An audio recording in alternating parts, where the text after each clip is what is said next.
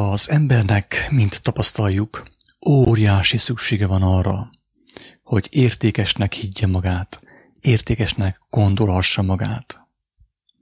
Ez alól talán azt mondhatnánk, hogy senki sem kivétel.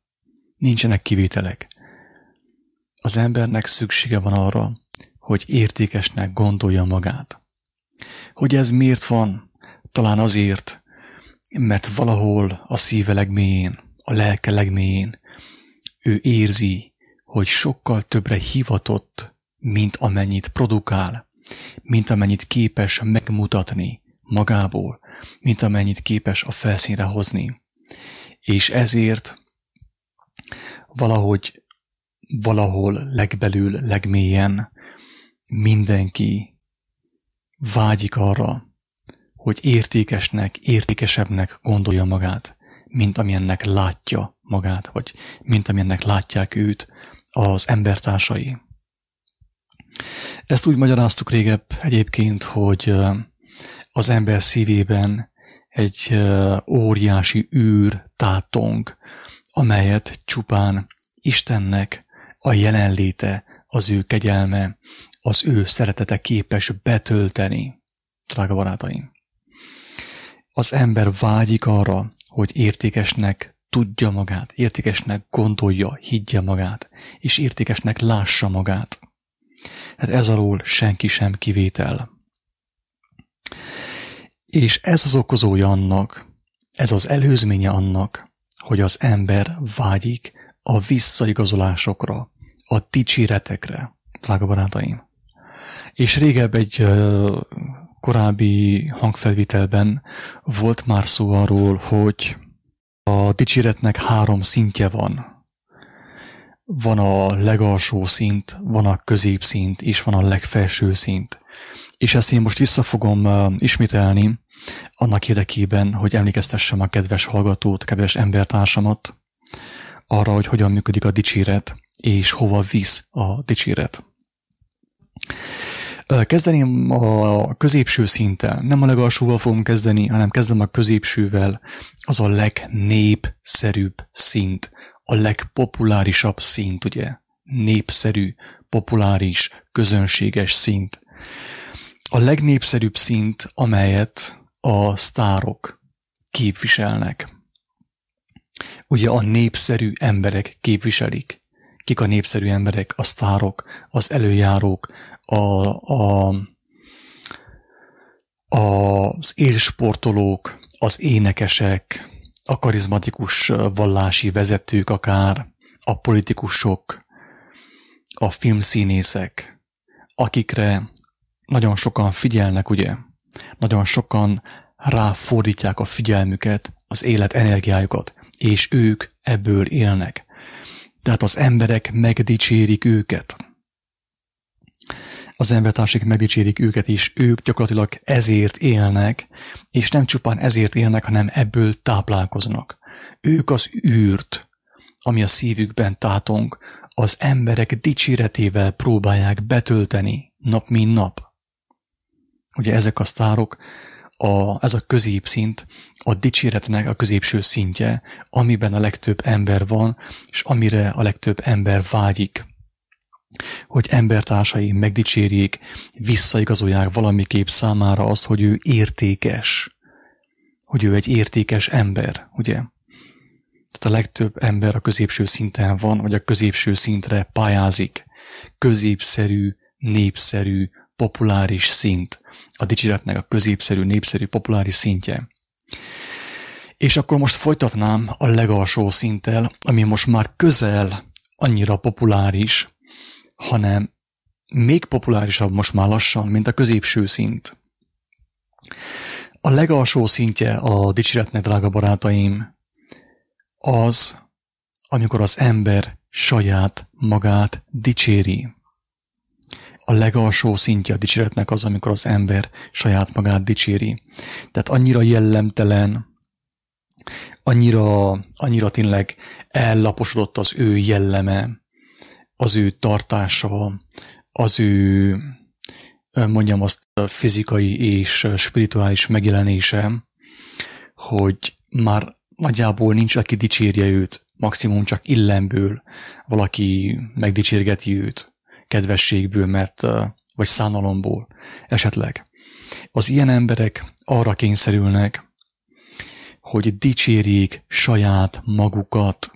Tehát nincs, aki már őket dicsérje, sőt, hogyha nagyon gonosz, ugye, mert sok olyan van, sok gonosz ember van, sok magának való ember van, sok önző ember van, akik annyira el vannak már távolodva az igazságtól, az örökkévaló igazságtól, hogy már senki nem dicséri őket, hanem saját magukat kell dicsérjék, saját magukat kell elismerjék, saját magukat kell felemeljék, értékesnek nyilvánítsák, és igen, tehát ez a legalsó szintje a dicséretnek. És akkor most folytatnám a legfelsőbb szinttel, amit szintén ugye megemlítenék, de viszont felhívnám a figyelmet arra, hogy hogyan működik ez a 3 szint, és hogyan kerül be az ember a dicséretnek a 3 szintje közül valamelyikre, és hova tart azzal ő, merre felé tart ő azzal. A legfelsőbb szint, drága barátaim, mint tudjuk is, mint már mondtuk korábban is, gyakorlatilag az a szint, amikor az Isten dicséri meg az embert. Ez az a szint, amikor tényleg a lélek azt kapja, amire igazán vágyik, amire egész életében igazán vágyott. A felvétel elején azt mondtam, hogy az emberek szívében egy olyan űr tátong, amit semmi nem képes betölteni. Sem az öndicséret, sem az önszeretet, sem az embertársaink dicsérete, elismerése, felemelése, rajongása, semmi. Csak Isten.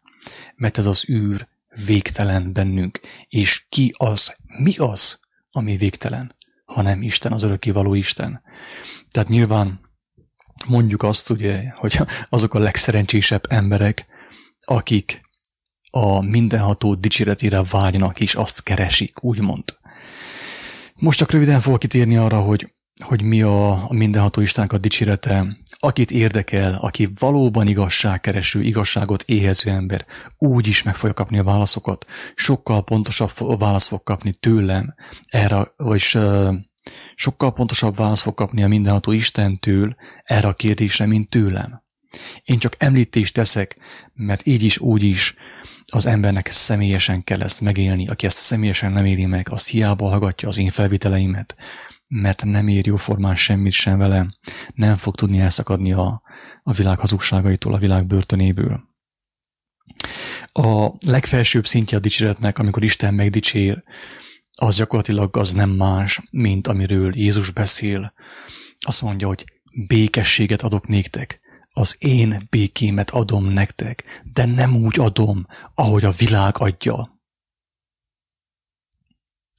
Az a békesség, amit az ember a lélek által kap, a szent lélek által, ami őt betölti, és ez a békesség akkora, amilyent ő korábban nem tapasztalt, semmi nem tudta megadni, semmilyenféle fizikai öröm, fizikai kielégülés, és semmilyenféle dicséret. Tehát az emberek rajongás, az emberek szeretete, az emberek figyelme, elismerése, kitüntetése, a díjak, az oklevelek, semmi nem tudja megadni azt, amiről Jézus beszélt, ugye, a Mester beszélt, amiről Pál is beszélt.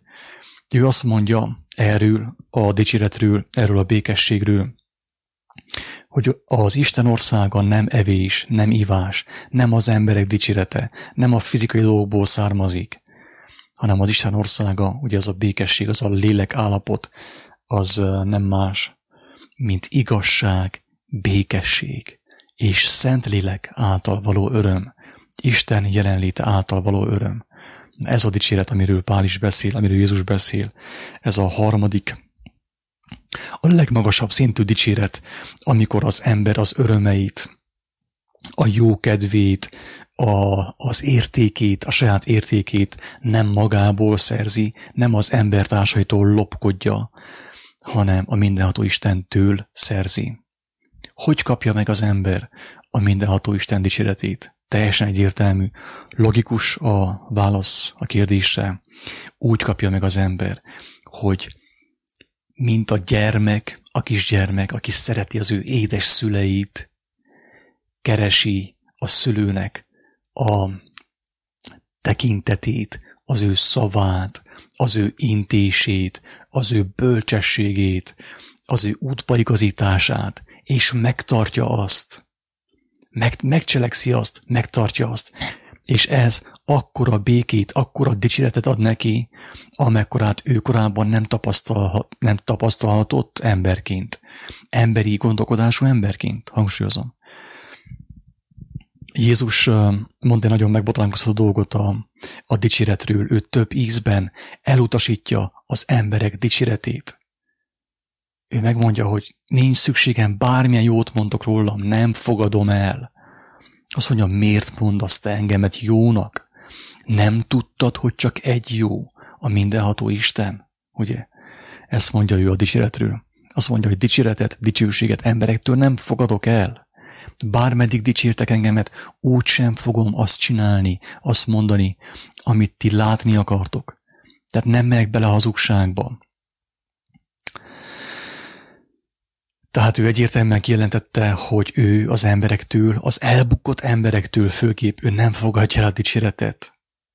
Nem kötő kompromisszumot, nem megy bele a játszmába, nem megy bele a vásárba. Ugye?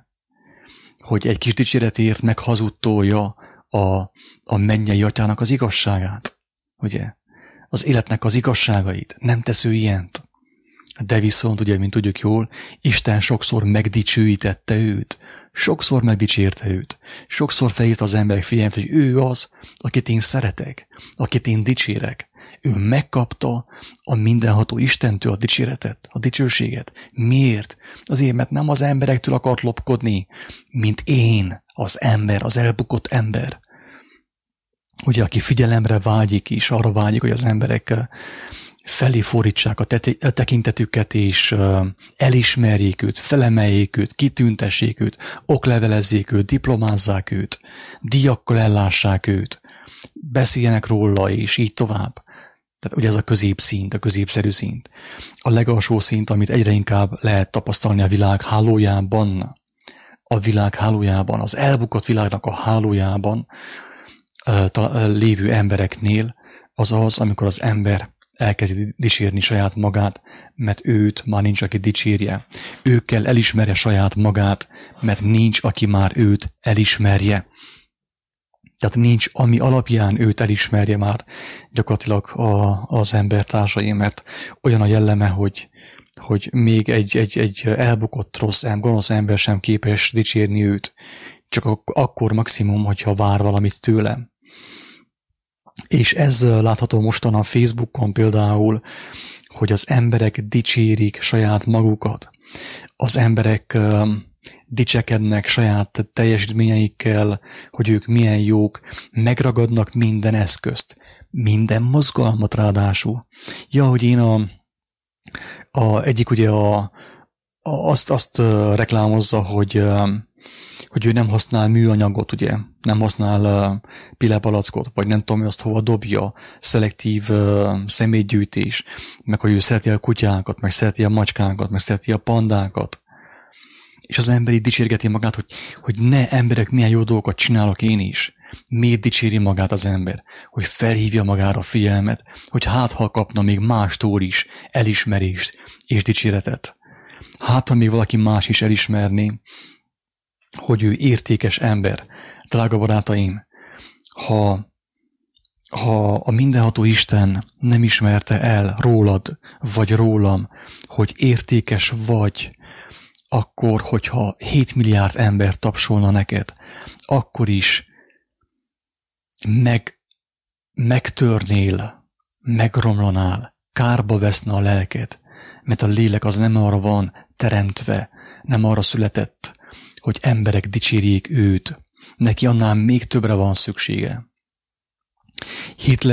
Hitlernek, a kommunistáknak, ugye a diktátoroknak akarom mondani, sokan tapsoltak, sokan éjjenezték őket.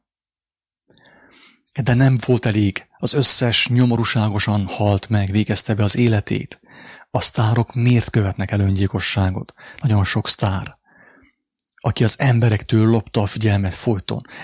Milliók figyeltek rájuk és tapsoltak, és adták a pénzüket, az élet energiájukat oda neki, és mégis legyilkolta magát. Miért? Azért, mert nem kapta meg az igazi dicséretet, drága barátaim. Az igazi dicséretet, amit Jézus részletesen, szépen kifejt az evangéliumokban. Nem az apokrif, okkult iratokban, drága barátaim, a 4 hivatalos evangéliumban benne van, hogy Jézus mit mond az igazi dicséretről, az igazi elismerésről, az igazi értékelésről, amikor az ember ugye megismeri az ő teremtőjét, és vágyakozik arra, hogy azt cselekedje, amit ő mond, mert az tökéletes. És akkor érzi, hogy ő igazán meg van dicsérve. Mindenki leköpheti őt, mindenki kihajthatja őt, mindenki elmarasztalóan beszélhet róla, mindenki haragudhat rá, mindenki pletykálhat róla, mindenki kibeszélheti őt, de neki van egy dicsérete, és az megtölti őt, és felemeli őt. Úgy lehet elképzelni az Istennek a dicséretét, drága barátaim, mint a hő légballon, vagy hogy is hívják, a hő léghajó megtöltik meleg levegővel, és felemelkedik. Amikor Isten megdicsér bennünket, eltelünk egy ilyen meleg érzéssel, és érezzük azt, hogy bárki bármit gondolhat rólunk. Mi nem vagyunk már azzal összekötve, mi megváltottak vagyunk, szabadok vagyunk. Minket nem az emberek fognak felemelni, mint a focistákat például, vagy a sztárokat, a diktátorokat, a színészeket, az énekeseket, a költőket. Minket nem az emberek fognak felemelni, mert ők nem tudnak feljebb emelni, mint ahol ők vannak, drága barátaim. Hanem kell nekünk az a meleg levegő Istentől, az igazi dicséret, ami minket megtölt, ami bennünk szétárad, és felemel az bennünket a levegőbe, fel a mennyek országáig, drága barátaim. A meleg levegő átvitt értelemben a Szent Lélek, Istennek a jelenléte, az ő dicsérete, és mindenki megkapja ezt a meleg levegőt, ezt a finom melegséget, ezt a finom dicséretet, aki arra vágyakozik, hogy nem csupán, hogy babonásan higgyen Istenben, vagy Jézusban, vagy bárkiben, hanem arra vágyakozik, hogy ismerje őt, cselekedje azt, amit ő mond, amit ő kijelent a lélek által számára, mert abban élet van, örök élet van, és az felemel egész a mennyek országáig, drága barátaim. Úgyhogy én mindenkinek azt javaslom, hogyha megértette valamennyire azt, amit mondtam, ha megérthette, ha Isten megadta neki, hogy megértse azt, amit én most ebben a felvitelben mondtam, akkor vágyakozzon arra, az igazi dicséretre, arra, hogy megkapja a dicséretet a világ teremtőjétől, a Szent Lélektől, ugye?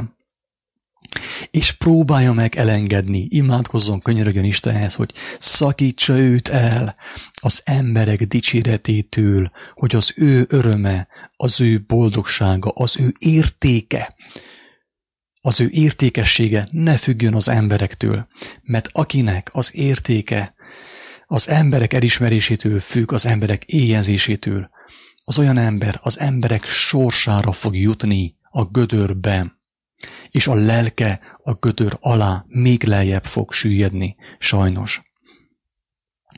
Tehát imádkozzatok, kérjétek az Úristent, forduljatok Krisztushoz, a belső szobában, az evangéliumok által, hogy értsétek meg, hogy mi ennek a lényege, hogy legyen igazi dicséretetek, hogy ne kelljen emberekre szoruljatok egy kis dicséretét, hogy jaj, milyen jó voltál, milyen szépet mondtál, milyen ügyes voltál, és végképp ne szoruljatok arra, hogy saját magatokat kelljen dicséritek, mert az a legalsó szint. Annál alább már csak a pokol kapuja van. Annál lejjebb. Tehát nincs semmi más, csak a pokol kapuja, mint amikor az ember saját magát dicséri. Ebben csak ezt még zárójelben elmondanám, hogy ebben az új világban, modern világban, ugye a modern spiritualitásban az történik, hogy az emberek elmennek különböző tanfolyamokra, spirituális tanfolyamokra, ezoterikus tanfolyamokra, beállnak különböző vallásokba, felekezetekbe, szektákba, mozgalmakba, és ott tanulják a lelkiséget. Azt a lelkiséget, amiről azt mondta Jézus, hogy emberek, teljesen ingyen van, csak gyertek hozzám, ingyen adom ajándékba. Ezeknél az embereknél lehet a leginkább tapasztalni azt, hogy saját magukat dicsérik. Tehát mi történik? Pont az ellenkezője történik annak, amire ők vágytak.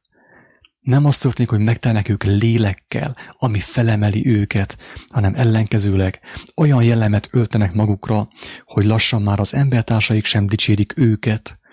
Annyira önzőkké, gonoszakká váltak, és arra szorulnak, hogy saját magukat dicsérik, de ennél lejjebb már nem igazán van semmi, csak a betegség, a fájdalom, a gyötrődés, a fizikai halál és a lelki megrongálódás, vagy a lelki kárhozat, mondjuk ki nyugodtan. Őszintén bízom abban, hogy ez a gondolatcsomag valaki fejében, valaki szívében értelmet nyert, és megérti, hogy mit jelent az, hogy az ember nem saját magát dicséri, az ember nem fogadja el a dicséretet az emberektől, hanem neki van egy élő kapcsolata a kifogyhatatlan forrással, az élet forrásával, és az feltölti őt ilyen finom melegséggel, ugye az ő léghajóját feltölti ilyen finom melegséggel, meleg levegővel, és felemeli őt a mennyek országáig. Teljes szívemből kívánom, hogy aki ezt hallja, megkívánja Istennek a dicséretét, megkívánja az ő szavát, és azt, hogy engedelmes legyen Istennek, hogy meg is kapja Istennek a dicséretét, és felemelkedjen, mint a hőléghajó, ahogy felemelkedik a fellegek irányába. Isten áldja mindenkit. Sziasztok!